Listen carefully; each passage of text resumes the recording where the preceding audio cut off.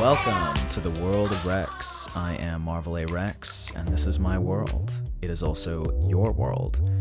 In this podcast, we will discuss any and every topic imaginable, from socioeconomic political theory and philosophy to gender clowning to the occult sciences, y'all. It's going to be a wild ride. Strap in.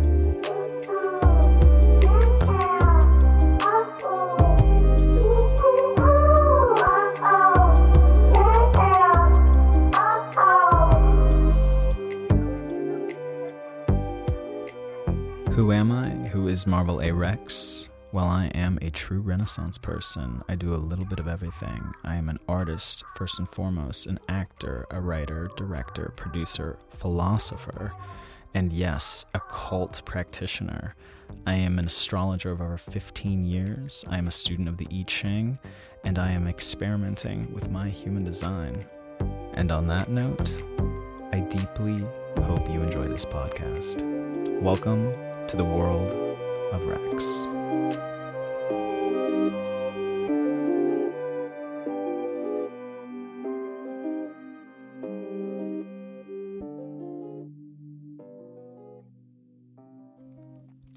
Yeehaw! Welcome to the world of Rex. It is the week of April 11th to the 18th.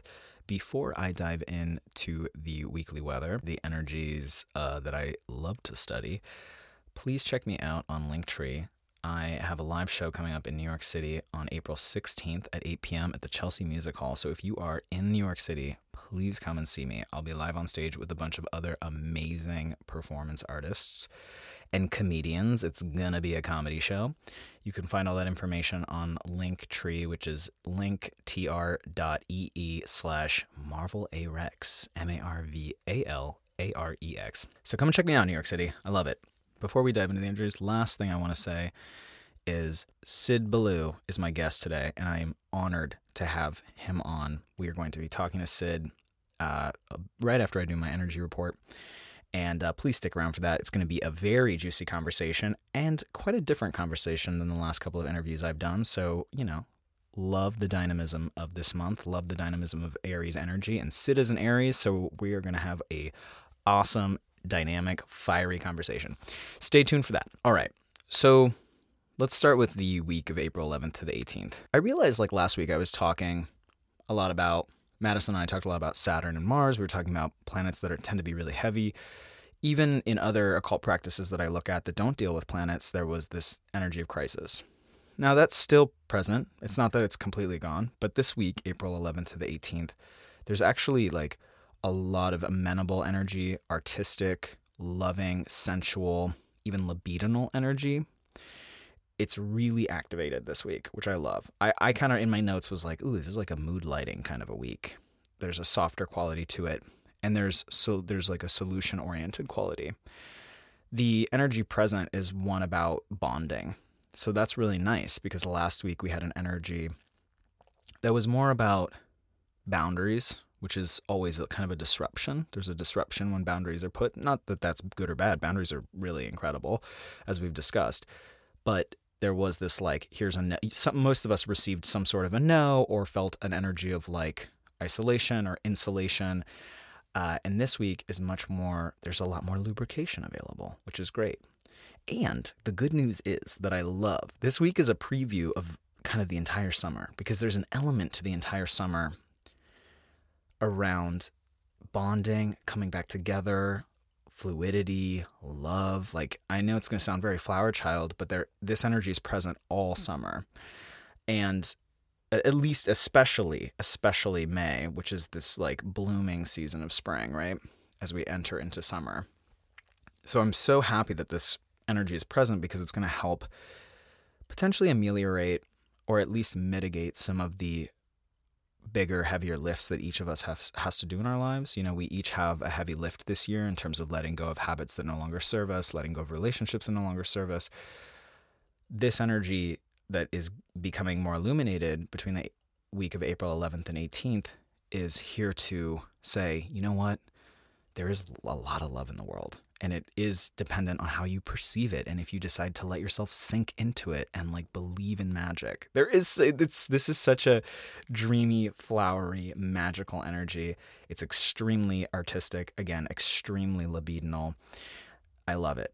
The shadow side of it, because I'm going to give you that every time, is that it can be way too far over the edge or way too deep into the rabbit hole. So keep in mind in your life, like the thing that you're feeling a lot of emotion around, pay attention to that thing and make sure, even if it's like good emotion, even if you're feeling like so in love with somebody, or you're feeling so upset with somebody, or you're feeling so upset at a situation, know that there's sort of like an amped up emotional quality to the entire summer. So be mindful about that and look at those places where you're feeling extremes of emotion. There's something like there's a kernel there for you to learn and integrate, but it might not be the quote unquote truth that you are seeing in the moment.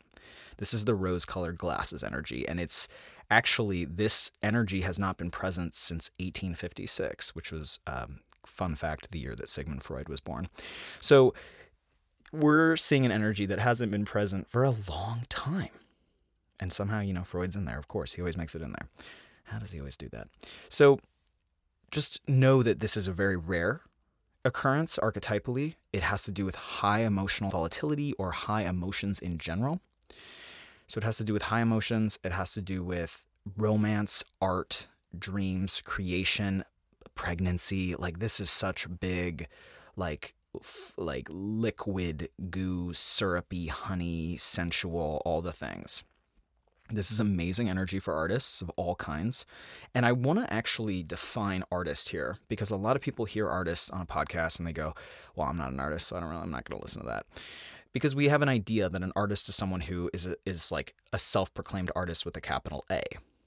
Now, there are so many different kinds of artists. I have worked in many different fields. I'm going to give you a few examples. I've worked as a professional chef. Chefs are artists, hands down. I worked in a 5-star restaurant, and my CDC, my chef de cuisine, although he did not call himself an artist, he was absolutely a food artist. It was incredible watching him deconstruct a peanut butter and jelly and make it into this wild, pine nut butter insane thing that was delicious and looked pretty out there. I've worked in horticulture. I've worked with people who grow plants. I've worked in the weed industry, the marijuana industry. That's all. Growing plants is an art form. There's folks out in the world who literally grow trees for a living. My partner's cousin grows trees for a living and plants for a living, and that is an art form. So I just want to say these things so that you can open up your perception of what an artist is and allow yourself to be an artist.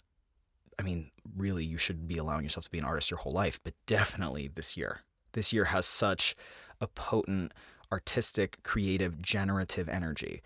The most literal translation of this is creating a baby or creating new life or supporting new life. But then the expanded definition of this is creating, building something in your home, or doing a new project, or creating a new relationship. Like, even relationships are an art form. I know a few people who are really falling in love right now, and that is part of this energy. Again, the flip side of it is like, yes, feel the feelings, go into it, and also this is not necessarily the best like long-term planning energy. This is just so much the this is the Romeo and Juliet energy of like, I love you, but then my advice is like, potentially don't have the dual suicide at the end, right? Like, don't try to go too deep down the rabbit hole with it, and just let yourself be in the love of it without making big life-altering decisions. Those are going to already kick in April and May regardless. Just be mindful that you're not like, oh yeah, I'm just going to sign away. I'm just going to sign this and do this and move in with this person. Sure, maybe. And honestly, for the astrologers out there, great transit chart in a lot of ways. Especially for long-term love, because we got the nodes in Taurus and Scorpio. This is long-term love, baby. But, again, I'm always going to give the balanced perspective. It's very easy to ignore red flags at this time because it's so Mad Hatter energy. It's like, yes, it looks great. It's awesome. Like, we just put something in the fruit punch. It's great. Oh, it feels so good. And it's going to last all summer. So if we know that this love energy is available, that's great because it's going to help with all the heaviness of the world, of like the more serious side of what's happening energetically and archetypally. On a very mundane level, this is definitely the energy of like getting lost in a druggy haze. And I spoke in my first episode about addiction and navigating behaviors that ultimately undo the self. So just be mindful about the ways that you are deciding to undo yourself at a time when you actually need to be really deep in the body and really deep in the self. That is so much the work this year, is to be really deep in the body and be really deep in the self. And we're in Aries season, which is all about self-assertion, being yourself and loving yourself, accepting yourself and moving with yourself, moving forward with yourself first, carrying yourself first. I took a somatics dance class years ago, like maybe a decade ago, and the woman had us walk with our hips first. She had us walk with all different parts of our body. But when we walked with, she was like, walk with your hips first. Walk with your head first. Walk with your feet first. And it's such an interesting practice. If you are walking around a city or walking around your town right now, or just walking around in general, try walking with different parts of your body, quote unquote, first.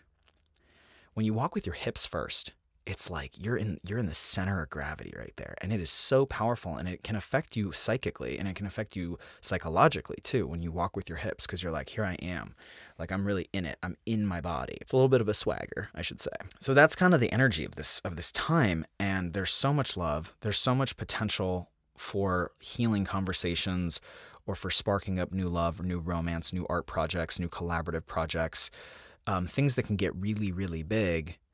And again, an excellent time for artistry, which is just generative. It's just making work. Make work in whatever way that means to you, and go big.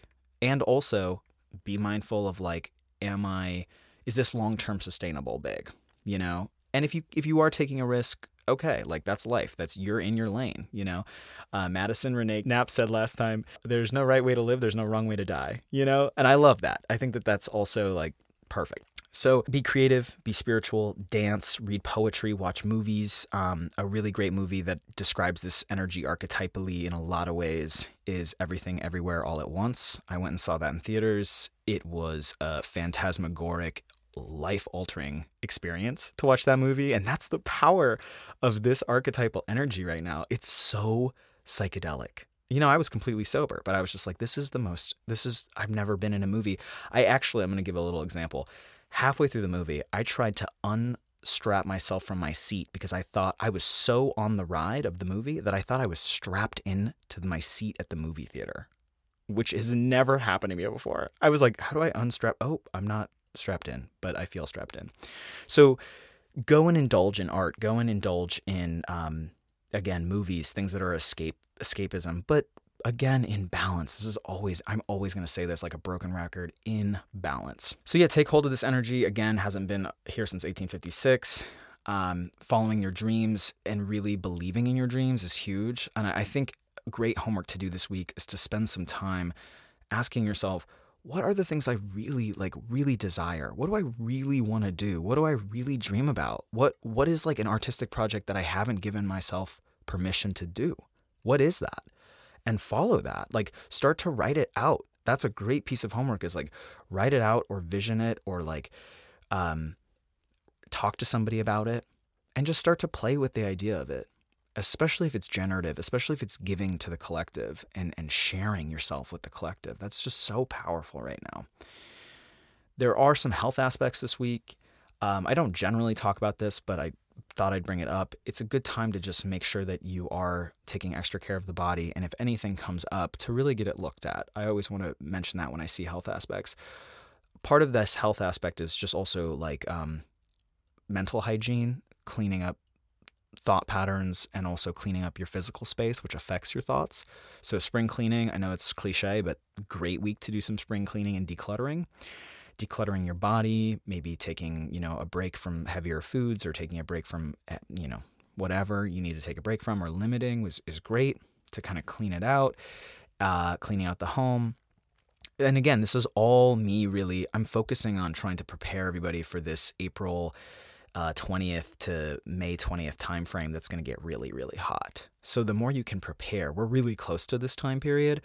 and the more you can like simplify in your life and let go of things, the more that the dream is going to come in, the more that the like phantasmagorical je ne sais quoi, the magic can come into your life.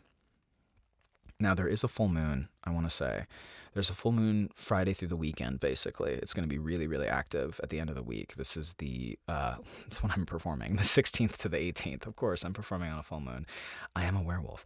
It's a bit dicey of a full moon. It's a little bit of an uncomfortable full moon. Not all full moons are in an uncomfortable position, but this one has a few challenging components to it, just where it's placed in the sky.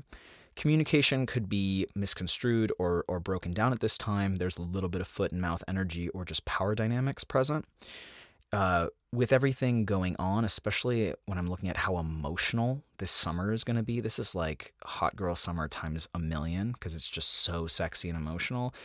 When things are sexy and emotional, they also can be dramatic. So be really careful about, am I adding fuel to the telenovela? Like, does it have to be a telenovela? So keep in mind Friday through the weekend if you're like adding flame to the fire or just need to take a step back and process. This is very much about one-on-one dynamics, partnerships. So, again, I'm going to bring this up. If you feel like you need to tell somebody something Friday through the weekend and you're like, you know what, I got to tell them right now, I would just take a moment and be like, do they need to hear that right now? Can you wait to share this information with them? Can you approach it, a week from now? Eclipse season is going to be a whole thing. It's going to be amped up all the way through till basically early June. But this full moon in Libra, things can just feel really full on and really emotional in the partnership realm. Partnership can be love, romance, but it can also just be people that you are very close to and intimate with of any variety, any kind. Things will be illuminated. Like if you've been enabling a person or enabling a situation, there can be a shock element here where it's like, oh, I see it in a way now that feels really intense. There could be dynamics around secrets, dynamics around, again, like I said, power, money. It's all breakthrough energy at the end of the day. Like whatever is illuminated on the weekend around your partnerships and how you navigate partnerships, it's all really good for you. Like it's information to be like, this is how I need to be a better partner. And we're all partners in our life because we're all interpersonal beings. We all have relationships. So this is just universal nuggets of wisdom. Like the universe is coming in this weekend and saying, here's a place where you need to grow. Here's a place where you need to learn. This is the information. It just might come in a little bit. The landing could be a little rocky. There could be some turbulence coming down from the, to the landing. So again, I love breakthrough energy. And I'm a little bit of a masochist sometimes for the folks who know me. So I'm a little bit like, bring it on. Like I'll see what I learn. Not everyone's going to feel that way, but know that that's coming up. Underneath all of that is themes of parent-child dynamics being illuminated as well. So even if you are not having a direct correspondence to a child or a parent, all of your relationships may show a sort of dynamic of like, oh, I need to reparent myself in this relationship, or, oh, I am parenting this person, and am I consensually parenting them, or am I just doing it on default? These are all big questions that are going to come up. There's a lot of potential for inner child wounding available throughout the week, and especially the weekend.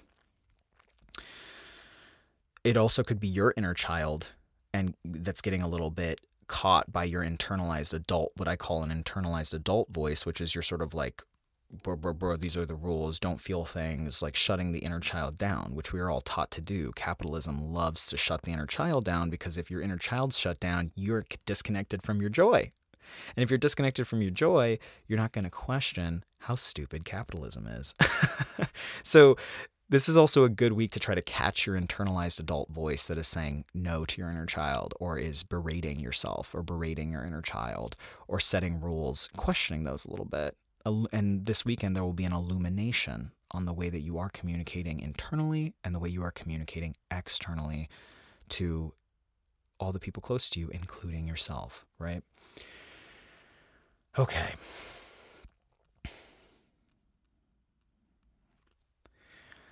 I would say overall, stay with the cycle this week. be in the emotions of it, be making art in some way, shape, or form, and just engaging in joy. Engaging in joy is so powerful this week and all the way through until June 20th, or May 20th, but all the way until early June. So this is a great time to just get to know with intimacy your desires, get to know with intimacy the places that you desire change in your life, and just look at them and be with them and sit with them and sit with the somatic or bodily sensations that come up for you as you're imagining your desires or as you're imagining the changes that you desire. Take notes, follow what feels right in your body. So much of this archetypal energy is like in the body. And I know I'm going to sound like a broken record because I keep just saying every episode it's like be in the body, be in the body, be in the body. Even for the folks, I'm going to have someone on the podcast who talked about like star child, star seed energy, which is this idea of like people or beings that are incarnating now into human form that are otherworldly, essentially. This is an idea that she shares in with other people. And I found it fascinating to listen to and to receive because I was like, I've had my own journey with my body, and I've had moments of feeling like, oh yeah, being in a human form often feels actually uncanny to me. There's an uncanniness to the human form, specifically for me, like body hair and even my hands and my feet. These things are a little uncanny to me. They're almost alien, which might sound weird. But that was something that she sort of said that I resonated with. I was like, oh yeah, like, and I'm not even arguing that I'm an otherworldly being that is in a human form. I'm just saying like, I understand the uncanniness of being in the human form. And yet she said something right after that where she's like, it's so important to be in the physical body because this is where it's the conduit for which the magic can happen. It's the conduit for which the love can happen in your life. So the more you can really get in touch with your physicality, with your stomach, with your gut. There's so many neural pathways and networks in your gut in and of itself. So like putting your hand on your belly, breathing, feeling the feelings, really feeling the feelings. I mean, the portal is so open right now for deep, profound somatic psychedelic experiences without drugs. You don't need drugs right now. Like I look at this archetypal energy, I'm like, nobody needs any drugs. I mean, people are going to be doing them for sure, but nobody needs them because the energy in the air is psychedelic. So just be present and you'll experience it, and it will be ethereal and otherworldly, and it will help again mitigate all of this intense, just deeply shifting societal energy. The way that the society is crumbling, the way that structures are crumbling is just so somber.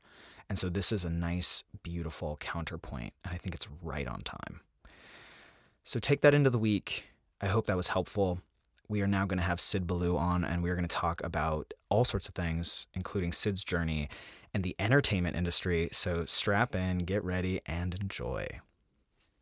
Okay, everybody, we are here with Sydney Ballou. Did I say your name correct? You did. Well done. Yes. You didn't even ask, so I'm very impressed already. Yes. With Sydney Ballou, I am honored to be here with him. He is a staff writer on the CW's new show, Tom Swift. He has written a lot about the New York City ballroom scene, which I'm so excited to hear more about.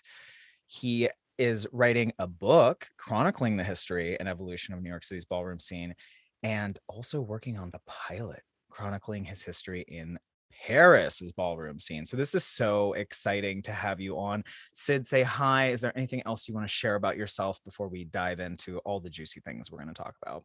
Oh no, I think you hit on a lot of things. I mean, we'll talk about. I'm in the House of Extravaganza, and yes. For folks who don't know, I Vogue. I've thrown balls. I've walked balls. I've DJ'd balls. I've been doing all that good stuff, and yeah, I'm just so excited to be here. So it's such a pleasure. Yes, thank you, Sid.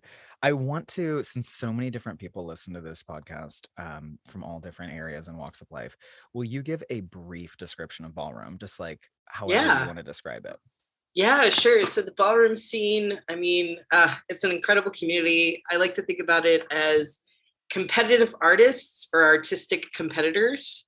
So yeah, I mean, it really is, because basically what happens at a ball is a huge event where people in what we call houses, which are kind of like teams / families, they compete in different categories like runway or realness or voguing. And they compete for cash prizes and trophies, and of course, bragging rights.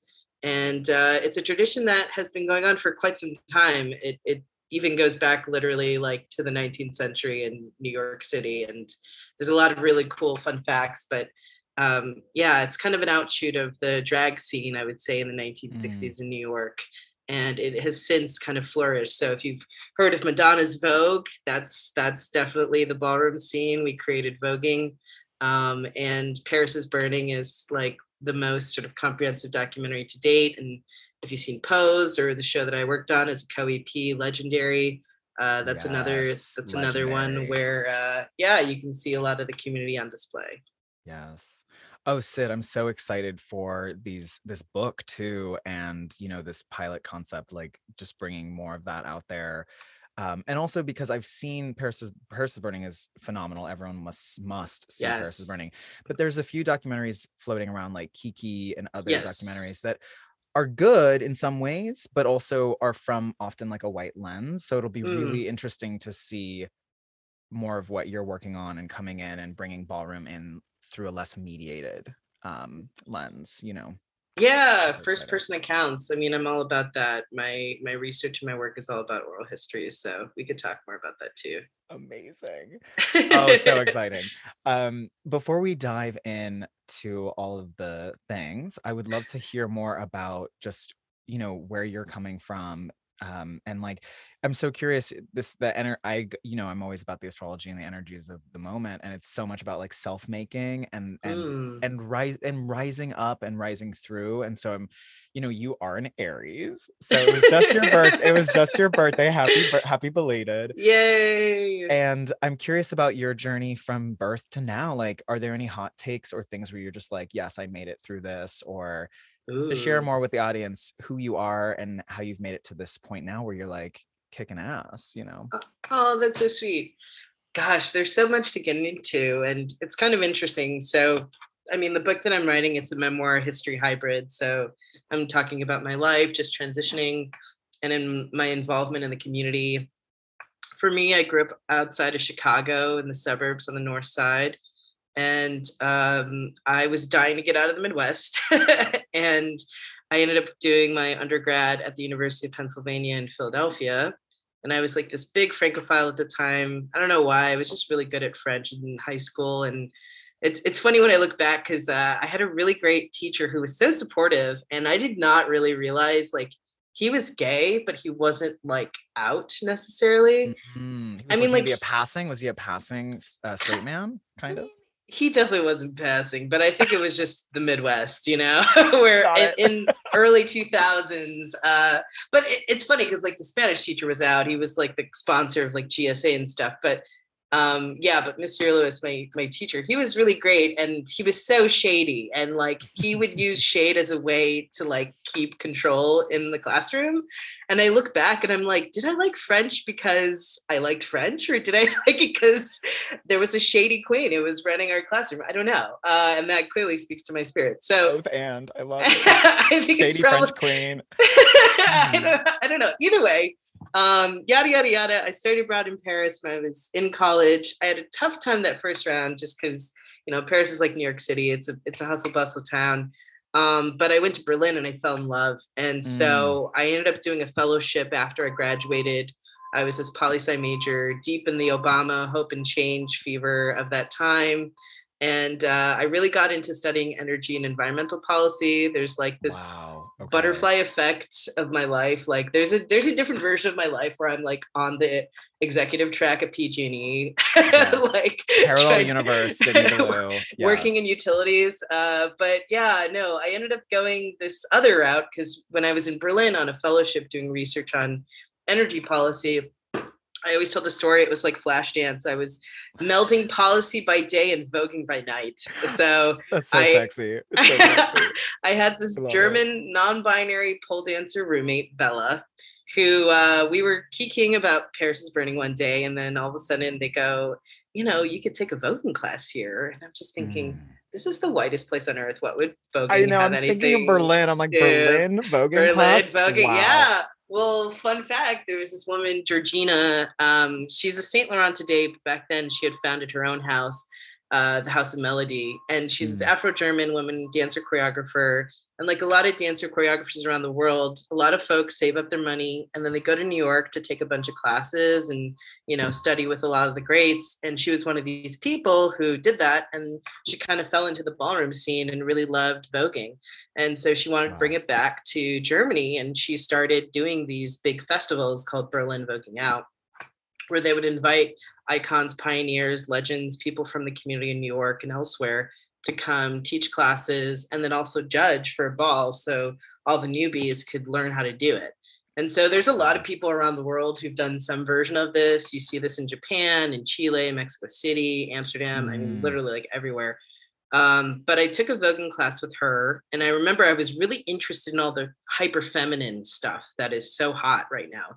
Vogue femme, which is like a style of voguing, which most people, if you've seen like YouTube clips of like people doing these incredible spins and dips, that's like what that is. In like heels, right? In like heels. Yeah, heels and with their huge weave and whatnot. But the thing is, she did this workshop where she walked us through a lot of the different styles, because there are a number of styles of voguing. And there's a more masculine style, which I do, called old way performance. And my body just automatically kind of knew what to do in a way. And she was like, you're really good at the masculine stuff. And I was like, well, yeah, because I was a little butch dyke back then. I was going to ask where you were in the gender journey. Okay. Yeah. On the gender.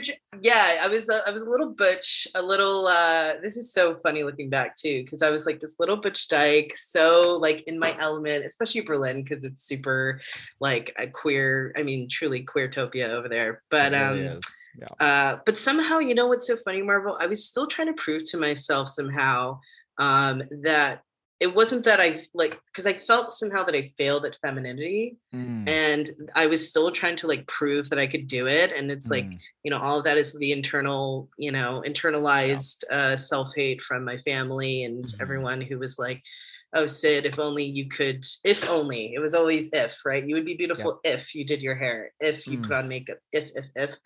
And somehow I think that moment of Georgina like freed me from that. Instead of trying to be something I'm not, what if I actually accepted and celebrated what my body was already trying to tell me? Wow. Yeah. It's so funny because it's like those small moments, But after that, I was hooked. I walked a ball in Dusseldorf, she threw, and as you do, and I won grand prize. It was like my first time. It was like an audience.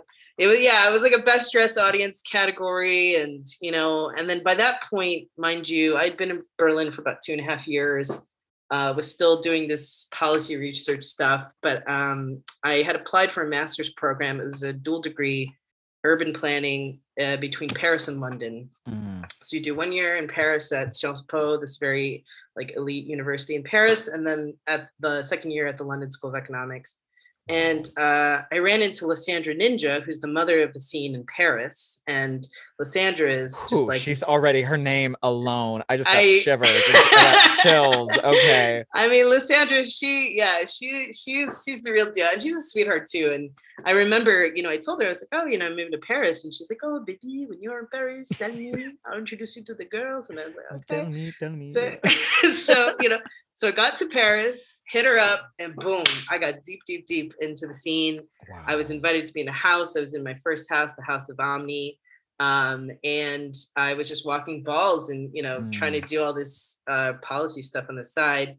And by the time I got to London, things kind of came to a head where it was funny. I was invited to speak on a panel to talk about Paris is Burning. And I thought, oh no, what if somebody asked me a question I don't have the answer to? So I hit up the father of my house at the time, Kevin Omni, he's one of the old school people who's been in the scene since the 70s. He's based in New Jersey. I thought our conversation would be 30 minutes. It was 3 hours.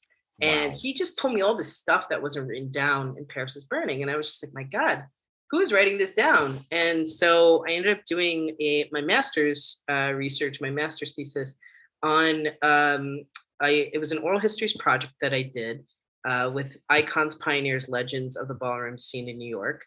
Incredible. And what I did is I asked folks, I said, I did my research in New York, and I told them, take me to a party in New York City you think is most relevant to the history of the community, and tell me about your history within the space. Mm. And so, depending on your era of prominence in a community, you would go to different parts of the city. So, for example, if you're like Kevin, who's in his late 50s, 60s, it was all about Harlem. But if you were maybe in your 40s, early 50s, it was like Washington Square Park, Christopher Street, the Pier, all of that downtown scene. And after finishing that, I had this moment where I was like, oh no, I have these interviews. What do I do next? And a friend was like, oh, you should do a PhD. And so I was like, okay. So I applied to programs, got into a program at Penn, which is where I did my undergrad. I did a year of that program, had the worst year of my life in my Saturn return that year. Oh yeah, Saturn return. Oof, it was very, very that. Well, I mean, the thing was, I was going into this PhD with all the wrong reasons. Like, I secretly wanted to write for TV and I wanted to do a more commercial approach to my work, but I just didn't know how. And I think for me, school was a big survival tool where I was so used to like getting fellowships or internships and but I didn't know how to actually operationalize stuff the way that I wanted to. So that year was like a big pivot. I was doing interviews. A true artist, like you're an artist. Like, I mean, not to say that academics and artists can't be two in the same, but there is a delineation between like an academic and an artist in a way. And so it's like your artistic side was like, okay, but I want to come out, but I'm kind of scared. Yes, exactly. Yeah, exactly. It's the fear. And I'll be honest, I didn't come from money. And I think if you don't have a trust fund or something, it is very hard to be a quote unquote artist, whether that's like writing or acting or whatever. So I just didn't know how. And I had to take a big leap of faith, which I'm glad that I did. Because that year I just started doing informational interviews, hit up alumni, friends of friends, whoever I can get in touch with who worked in the industry. Just to figure out, okay, how do I actually do this writing thing if I wanted to be a TV writer? And so I remember one of my mentors who I adore, Chloe, she's so amazing. She was the one who was like, Sid, you just need self-discipline. Don't go back to school, like save all that money that you would have spent on film school, put it in your first film. Writers write every day, read scripts. There are these diversity fellowships for writers. And I applied for one, and my work got to the second round, and it was a competition for the Blacklist and Macro. Nice. And that was like my vote of confidence of like, okay, I could do this writing thing. So moved back to New York City, barely had any money, and had to start. Yeah. Oh, trust Marvel, and had to start from the proverbial bottom, which really wasn't a bottom. Like I took a job at Trader Joe's. I always look back at this moment, like literally going from.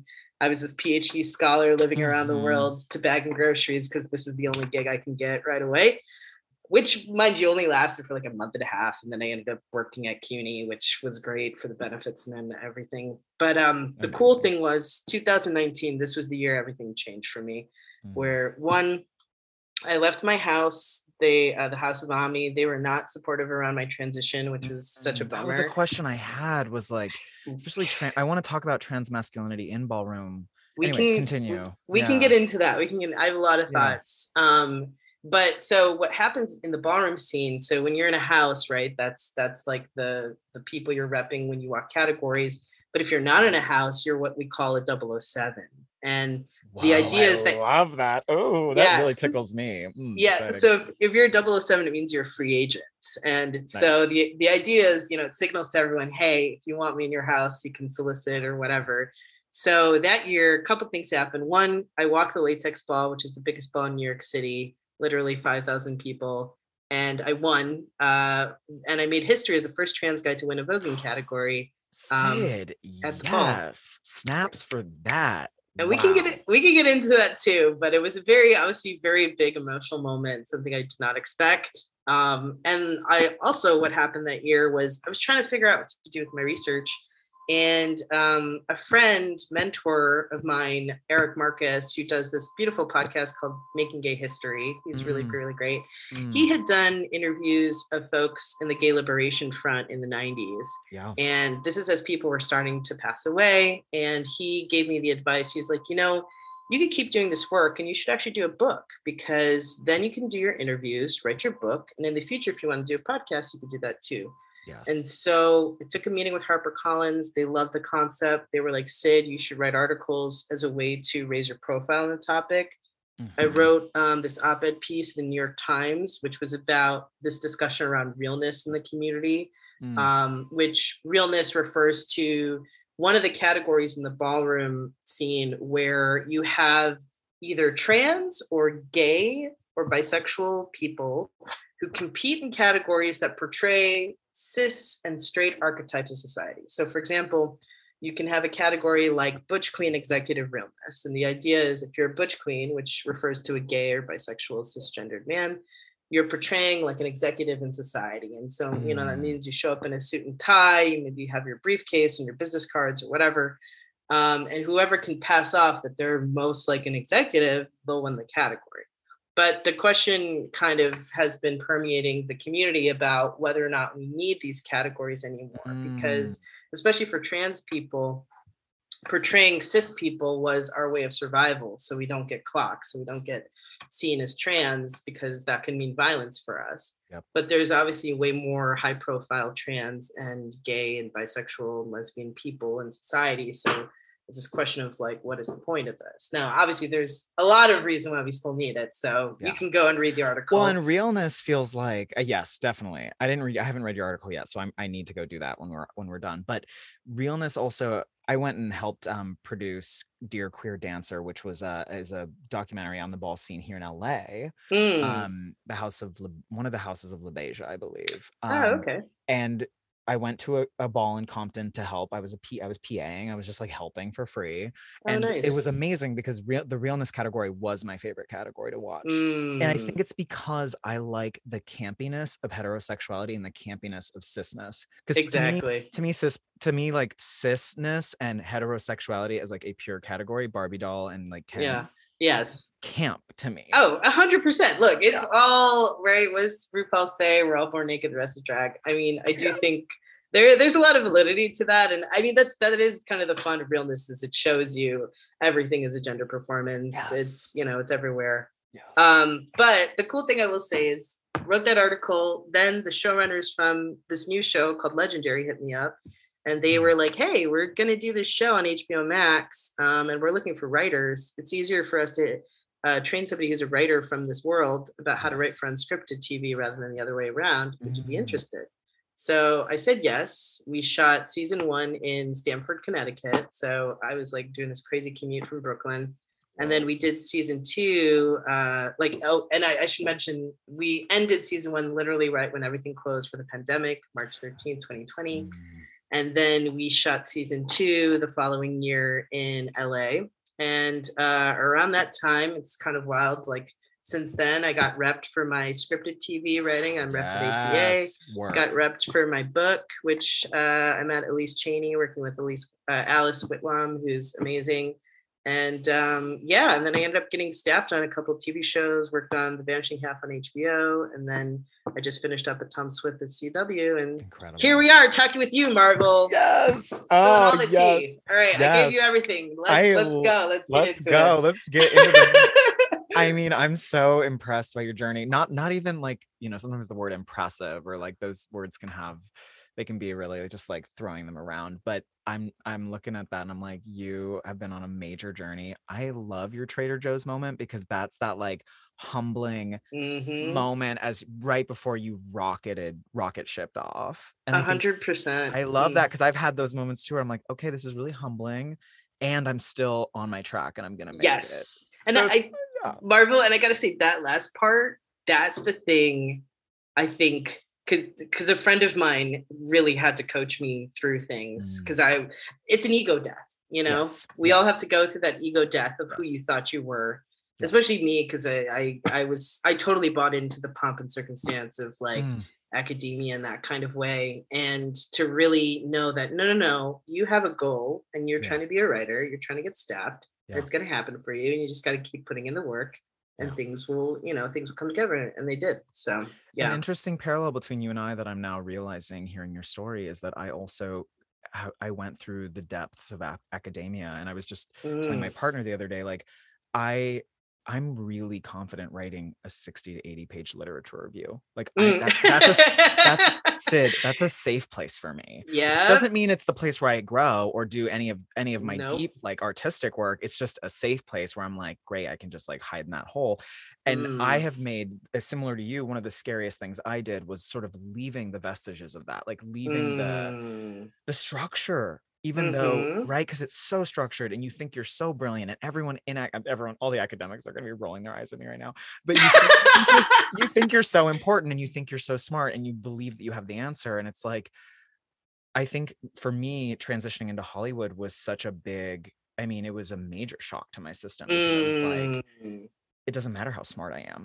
Oh yeah, the rules are totally different here, which is really nice. And it's funny you mentioned that too, because I mean, I have so many thoughts about this whole like queer kinship with academia. Like, on the one hand, I look at the history of it, and I do think like it seems like, especially in the 80s, there was a big push, right, of like, how can we gain legitimacy or institutional power? Yes. And I think there was something radical about being queer or, you know, trans in academia. Yeah. Whereas today, personally, I mean, I see so many young queer trans people suffering because, one, these spaces are really, they were never made for us. Yes. And you know, it's just I don't know, there were so many things that I saw in the PhD where I was like, seeing these professors who were, you know, so elite, we're all at this Ivy League institution, many of whom were so unhappy and just like not making a lot of money. And I just was like, wait, so even at the end of this, you're not going to be happy and you're going to be poor? I was like, no. I was like, I want more from my life than this. And I will say, I do think, especially for a lot of queer students of color, just because we don't have, you know, the resources, so many people were just like, you know, afraid of like, what do I do if I leave this place? Because this is the only way I know how to make money. And I was like, no, I can't. I was like, no, I can't do this anymore. Like, I will also say too that that year of the Saturn return where everything kind of shifted, that was also the year I had top surgery. Huge year. Yeah.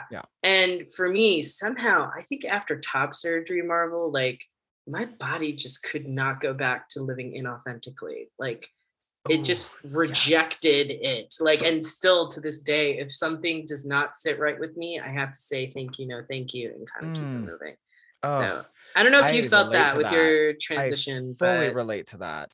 I don't know what it was. Yes, I relate to this. Specifically, it's less the testosterone for me, and specifically the top surgery actually was that to me like a portal. It's like you're not going back. You're not going back to wherever it was before. Yeah. Yes, there was a point of no return, 100%.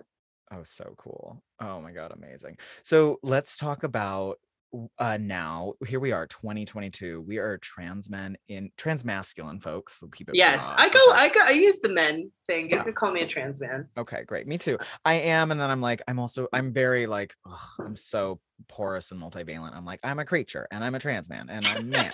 I don't do the like Instagram post where I'm like, I am this. It's always with the little syringe, like syringe and a date and a knife and a date.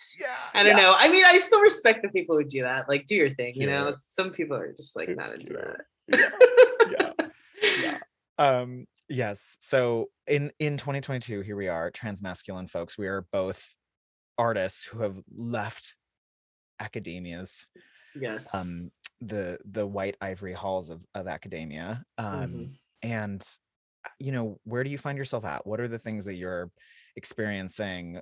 You know, how are, especially I think a lot about a quote from Thomas Page McBee where he says, you know, trans men still as of yet do not exist in the cultural imagination. Oof. And that's a deep one. Here we are, 2022. I'm very excited for Tom Swift because there's this beautiful opportunity, but I want to hear your perspective because, you know, we don't have to talk specifically about Tom Swift, but just in general, where do you see us as trans folks, trans men, like creatively? What's the landscape for you right now? So many things, my goodness. I love that. Also, big shout out to Thomas. He's such a great person. And that is definitely something I thought about too, is we don't exist in the imagination. And I think it's kind of this double-edged sword because some of it is just, I think masculinity, the way, that it's perceived in society, it's just a very different beast to like femininity in a certain way. So there's a way that I think we pass sometimes or are kind of even overlooked, but it's tentative at best. I think like when I consider this, I feel like we're all doing these like privilege calculations sometimes.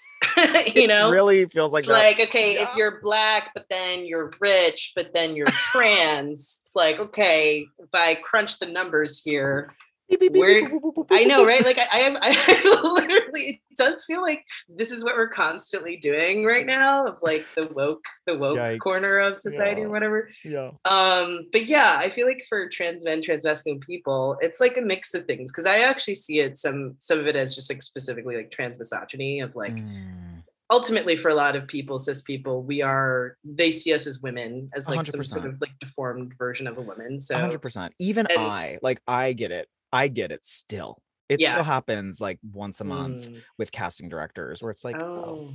or Huh. when I interact with like random people, where they're Mm. just like they're working with me, they find out I'm trans, and then they'll say things that obviously Mm. indicate to them that I am like they're like reducing the genitalia immediately. Mm. Yeah, It's fascinating. I'm just like, that wow, I you know. know. I know. There's a part of me though that wonders, will we look back on this time and be like, wow, that happened, like, Mm, especially with the crazy legislation and stuff yeah. in Texas and Florida. I'm just like, wow, people are so up in arms about children. This is totally bananas. Hmm. But yeah, no, I see it as a mix of things. Like one, I think there's just that. And along with that goes like the cascade of sort of who gets access to spaces, who can actually speak up in the room or who gets to like actually have Yeah. a seat at the table. And yeah, I think it's like obviously we need more of us, of course. And Hmm. I know for me as a TV writer, like I mean, obviously I want to be a showrunner. I want to have my own shows, have my own deal, and Yes. Putting make that out lots of there. really beautiful content that really shows how expansive and incredible and creative and beautiful our community is. But it's going to take time because Yeah. this industry still works on this hierarchy, and you have to pay your dues and be in enough rooms to kind of climb the ladder. But I'm glad that I'm at least like in there, because I Yes. found out I'm the first Black trans man in the WGA. Fun fact. Wow. Um, Another first after your ball, after winning the after first the category. Yes. I know, which is kind of kooky, but also makes me go like, okay, we need more of us, right? We need more of Yes. us to tell these stories because Yes. right now, as things stand, I mean, you and I kind of talked about this before. It's like I see a lot of number one. I have this running joke with Alex Schmitter where because we just see a lot of showrunners, producers, people who have trans sons for whatever Mm, reason. Trans yeah. sons are the building in Trans sons are Hollywood. popping out in Hollywood. I know. I hear like this celebrity has a trans son, Has a and this trans son celebrity has a as a trans son. transit, right? Yeah. But then the thing that's kind of annoying with a lot of these people is they try and use that as like some kind of like cultural or social capital, Yes. or like an entitlement to telling our stories instead of letting us actually tell them. Yeah. And that has been sort of something I've noticed where I'm like, we have an easier time pointing out that the white person with a token Black friend probably should hire Black people to tell Black stories, yet somehow it doesn't calculate to you that you having a trans son or a trans kid doesn't actually entitle you to Yeah. tell trans stories. Like Yeah.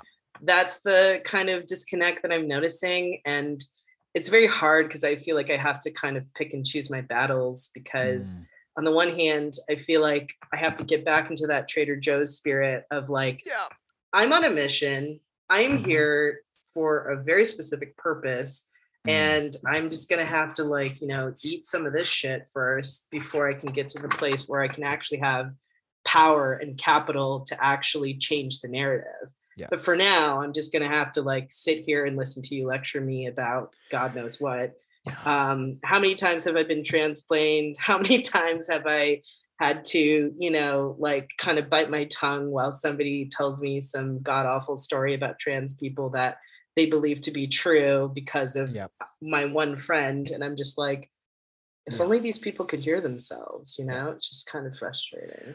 I recently had my first very like overt transplaining moment in a meeting with a Mm. production company, and I mean, I told you about this earlier. I said I was beside myself. I know that you're like, oh, I've had this happen many, many times. Oh no, but it's the first time unnecessary. is the most. You're like, whoa, this is happening.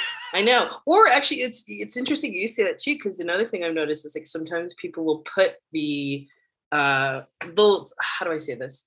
They'll have, like, especially if they're trans actors, they'll make the trans actors do the work of the writers of Yes. being able to know how to tell a trans story or like whatever specifics you need. Like, it's just that there's like a level of just like unprofessionalism that I see going around, where obviously trans stories we're in the media right now. It's in the news. People want to know more, but somehow you don't want to pay us, or even when you do put us in the room, you don't want to listen to us. Like that's like another thing that I'm noticing is like, oh, a lot of times I'm noticing with showrunners, they'll want you in the room so you can like co-sign their bad ideas. You legitimize their bad ideas. Exactly. Yeah.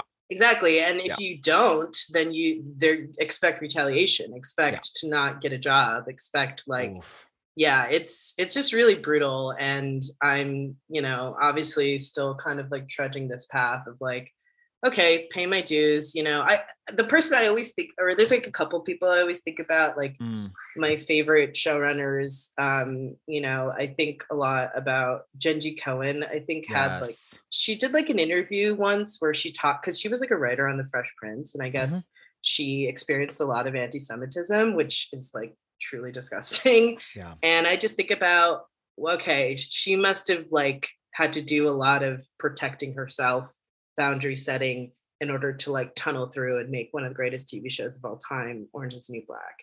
And I constantly kind of like try and check in with that spirit of like, keep going, Sid, because eventually there will be a time for you when things will get better, and it may not be right now. Yes. It made me, I just want to shout out what you just said about Jenji Cohen and Orange Is the New Black made me think of a book that my rabbi, speaking of, you said anti-Semitism, and I was like, my rabbi mentioned a book called Skin in the Game by Nassim Nicholas Taleb. I'm going to shout that out for everybody because it talks a little bit about the connection between like even racism in the United States and like extreme, like far right folks really coming down on bodies of color, and how it's tied in with anti-Semitism historically as well within the US. So there's this really interesting connection there. And I hear you. I think it takes a lot of time. We are still at a point where like our bodies, Sid, like you and I, our bodies and all other trans bodies, we are currently like a political wedge issue right now. Yes. Like we are being used and jockeyed to separate right from left and garner votes on like single topic voters, single issue voters. So that's it's a heavy thing to be navigating. And even though you and I live in a like quote unquote liberal utopia, Los Angeles, which we'll say is a dystopia a lot of the time. I love the palm trees, but even though we're living in this liberal hub, it is really interesting to me on a, I'm going to use this phrase, on like a sort of subtle psychic level, even with some of the most liberal educated folks I've met in the industry here, I can still sense this subtle psychic transphobia that's not, it's not hatred, it's not even malicious, it's just this like subtle discomfort where they're still trying to wrap their brain around the ramifications of what our identity means for them. Yes. Well, that 100%, you nailed it on the head. To me, this is what the phobia part actually refers to, because the fear, and I love that you said this, because I experienced this not only in my PhD program with professors and students, but also I've experienced this in the room sometimes with producer EPs, where the fear is, what if a trans person is funnier than I am? What if a trans person is smarter than I am? What if you have your shit together and actually you're more ambitious than I am? And that is truly the fear that I have gotten the violence of that too, which is just truly utterly disgusting. And it's infuriating because I think what also hurts is that I see it a lot from people who you would think should be our allies. Yes. Women of color, gay cis men I've who should know from better. Gay cis men a lot. Of course, you know, so many Yeah. of them are so steeped in toxic masculinity. Not everybody is actually doing the work. Yeah. And I think what has been surprising for me is like, you know, my family always taught me to be humble. Obviously, I've been given a lot of educational privilege for sure. So many opportunities, you know, and You worked for them too, though. You worked for them too. Baby, I definitely work for them, darling. So don't sleep, okay? Yes. Like I grew up in the suburbs, but not the very nice one, okay? But Okay. Yes. but I will say, like, I was, you know, just being so surprised at just the way so many people had limiting views of me because they had limiting views of themselves. Yes. And then when I show up as my full and authentic self, and I'm curious and I'm smart and I'm affable and funny, there are so many people who cannot take that because they see you and they think like, oh, I thought trans was sad, downtrodden, pathetic, whatever, somebody who feels bad about themselves 24/7 because that's all I've been given in the media. Yes. And then I show up and I'm just like, what is going on here? Yeah. You know? And so yeah, I think we need to talk more concretely about what the phobia of transphobia is. Yes. Because it is that fear and it is that visceral thing that I think no one has really been able to name yet. You know what I mean? And you know what? It makes me think of something that the brilliant, incredible Janaea Khan just recently said at a performance that I did. Janaea Khan is an amazing activist and model and just beautiful human being inside and out. Janaea Khan said at a performance we just did, you know, the thing that trans folks did collectively for society was say to everybody, you can be yourself, you can create yourself, and there isn't necessarily any hard and fast rules. And basically trans people are giving permission to collective society. You can choose how you want to be. And we're not saying you have to do X, Y, and Z. That's not what our community is doing. Our community is saying like, look, we were given I was thinking just like gender today at the gym. I was like, gender is a lot like the binary system, male, female, is just a lot like apples and oranges. And like, what if I want a goddamn banana? Like that's what trans, it's so simple, but I'm like, let's keep it simple. Like that's what Janaea was saying. Like we've given people permission to create themselves in a very different way, or just an expansive way. Yeah, it's that possibility model.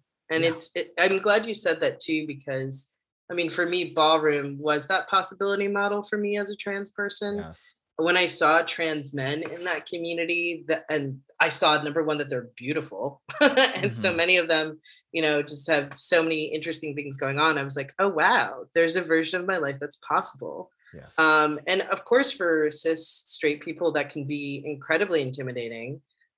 Because again, it's somebody who decided to take control of their lives unapologetically. Yeah. And if you're comparing yourself to that, you know, the good side of it is people who feel inspired and just live their lives freely. And of course, we also get the bad side of that, which is somebody who's having their own internal struggle and tries to externalize it by enacting violence on us. Yeah. And you said something earlier and that was very interesting to me, that it is true that I think that what's happening right now, and it's going to take time to move beyond this, but what's happening right now when they meet someone like you or like me, who are just really dynamic, and often I'm just like a happy person, but I think we've had to wrestle with our masculinity so much and our femininity. We've had to wrestle with our gender for so long that when they meet us, whatever work they haven't done around their gender that they've either accepted or just repressed, it is so apparent to them. It becomes so reflected for them.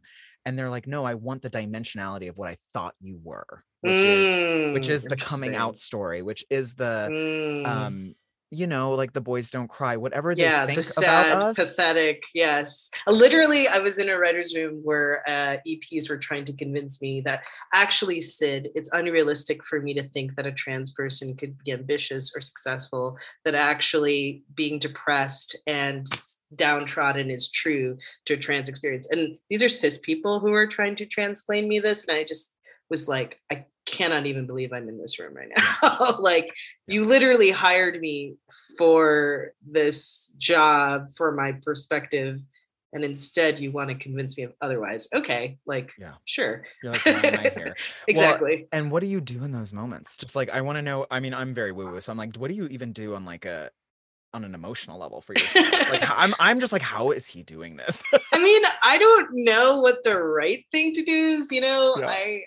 I don't know. I think I find this really hard because this is actually something I'm kind of like navigating right now is Yeah. like, okay, even, another job that my agent sent me, it's like, Sid, do you want to be the token trans voice in the room again? And do you want to go through this like emotional labor of, having to like correct things and deal with that uphill battle of very egocentric showrunners who think very highly of themselves, having to be corrected by a staff writer, somebody who they view as less than, not only for the level of your job, but then God only knows how you think about me as a trans person and as a Black trans person at that. So yeah, I don't know. I find it really difficult. For me, the thing is, when I look at, we know media has enormous impact on how we see the world. That's why we're here. That's why we're doing what we're doing. That's why we're doing what we're doing. And I don't think a lot of these cis folks really get it, because to them, they're just like, okay, I'm just doing a show, whatever, get my name on it, get my little check, whatever. But they don't really understand, like, no, the way that you're going to portray this trans character will have lasting effects on everybody, the production, the actor himself, the, everybody in the writer's room, and then beyond everybody who watches, right? Because like every time there is a trans character, we talk about it, right? Yes. We've been talking for God knows how long. We've been talking about Che Diaz. Well, and then also like, and then also like, think about those. I'm thinking about you now, like I'm thinking about the trans mask folks in the Midwest, young kids right now, 14, 15-year-old trans mask kids in the Midwest, in Salt Lake City, Utah, where I'm from. They will cling to that character. They will 100%. Cling to that character. 100%. And we want that character to be great. Obviously, characters can have nuance. We don't all have to be superheroes. Yeah. But we don't have to play into stereotypes because that's all you know? So I find it kind of difficult. I mean, I try to mitigate harm. That is my big thing. And I obviously try and give, alternatives, solves. That's like the best thing. I mean, the last thing you want to do is go into some production and, be Mr. Negative Nancy and just like, say everything is wrong. You should be giving alternatives, which I do. But yeah, it's something I'm still trying to navigate about how much, when do I want to speak up? When is it okay to kind of let things go and kind of move from there? But I'll say this, it's still something I'm trying to sort through for myself. Obviously, I want there to be more trans folks who are in that position of creator or showrunner, so I don't have to deal with these issues ever again. But it will take some time for sure. Yeah.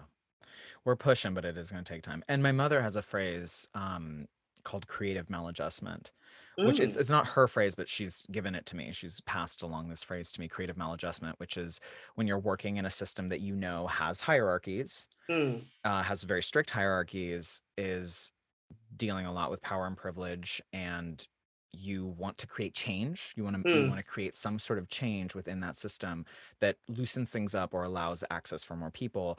Creative maladjustment is the idea that you creatively, through what you just said, which is offering sort of like solutions, and also like what my partner does so well, which is like hiring other trans and queer folks as soon as possible, as quickly as possible, to sort of create like a little like a glitch in the code. Like you're adding extra things in the code where you're like, I'm not going to destroy the system right now or say no to the system. I'm going to be inside of it and maladjust within it creatively, smartly, like intelligently, which is always helpful. It's like, what are the little things you can do to sort of change the larger structure and snowball effect?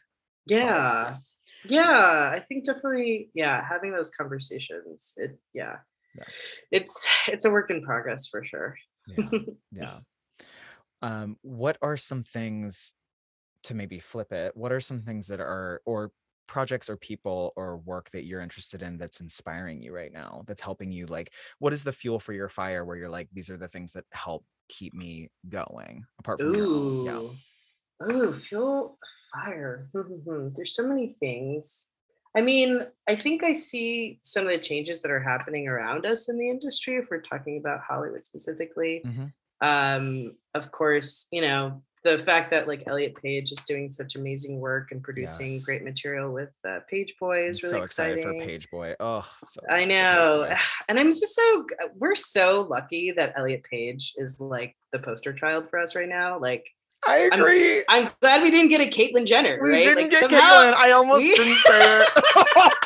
I almost like, didn't say it. I mean, we could say it. Like, we got so lucky that Elliot Page not only has been an activist for like however long, but like is just They're so truly sweet. phenomenal. They're right? a darling. We share a birthday, Sid. We share. Oh, no way. Yeah, oh, same wait, day. when's your birthday? Elliot and I are born February 21st. Oh, I live. Wait, does that make you what? Like a Pisces? Oh, Elliot and I are like Pisces Aquarius cusps. Oh, We're like I love we're it. sweet and spicy. I'm sure there's some spicy in there that we'll discover at some point. Oh, I love this. Yay, trans boy Pisces energy. I'm here for it. The fire loves the water, so I'm here for that. And I love my Aries. I feel you. I totally do. Yeah, no, I see, things like that. I saw Tori Peters is developing Detransition Baby. That book was like, come on, so next level. I like literally reading that book made me go like, yes, Sid, you can say whatever you need to say, because I just feel like she was so forthcoming. And there were so many ways that also she saw transness that like I just didn't have the language for, and I was like, this is phenomenal. Yes, amen. So I see people producing incredible work. Also, just other people have been so inspiring. People like Issa Rae or Lena Waithe and Donald Glover. Just like, it's possible. It takes time. It takes hard work. But it's possible. And I also think just all the trans folks in Hollywood, like so many people I know. Like, I love LA. I moved here during the pandemic 2020. Welcome. And thank you. And I felt like I had community and family already here just because I knew so many folks in the industry who are killing it. And that makes me really excited, because I always think about the stories about, how, like George Lucas is like friends with Steven Spielberg, and how they support each other in their projects. And that's kind of how I see myself with all of my friends who are trans and who are, we're all in trying to gain more power collectively.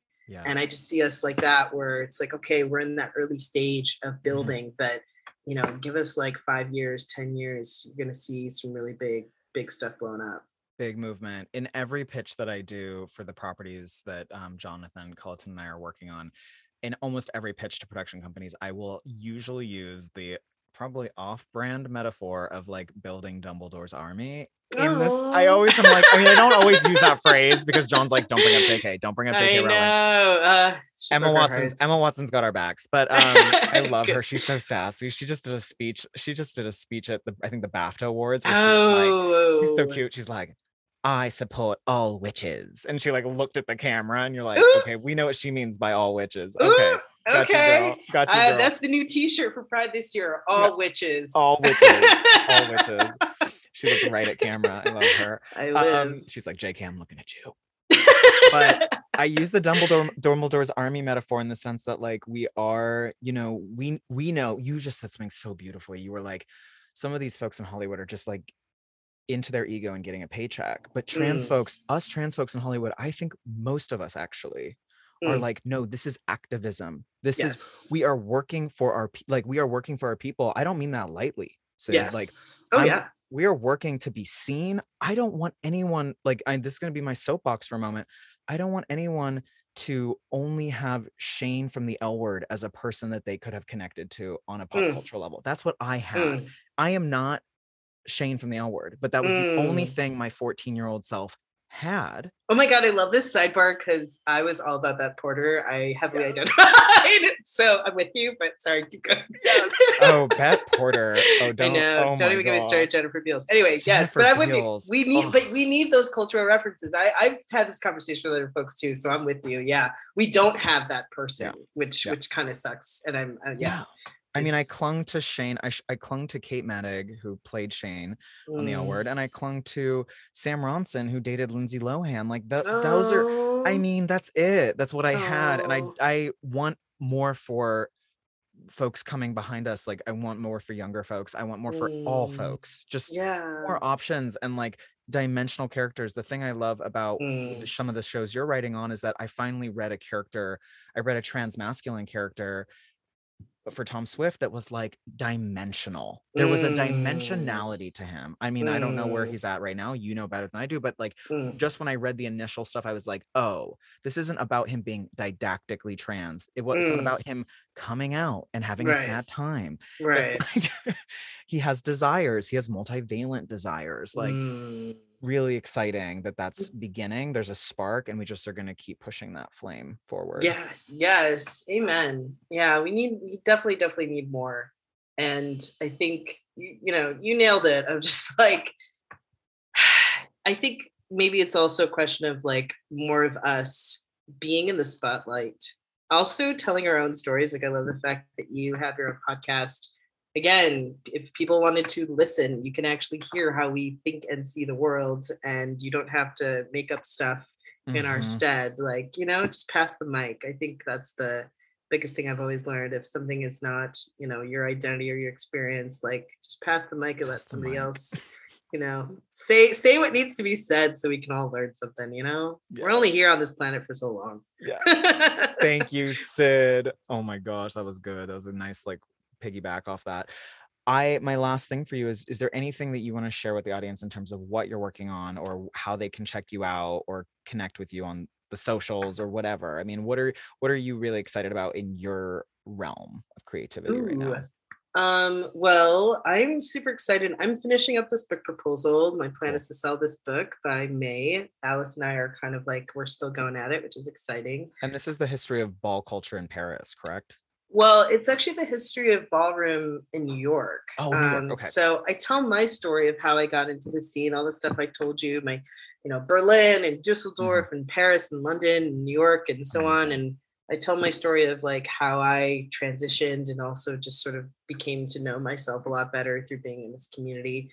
But I'll also walk folks through like, okay, where does this stuff even come from? Like, you'd be surprised that a show like The Gilded Age has more to do with ballroom than a lot of other things. If you notice on that show, they're always trying to go to balls. And like, that is actually like part of the origin story of ballroom culture.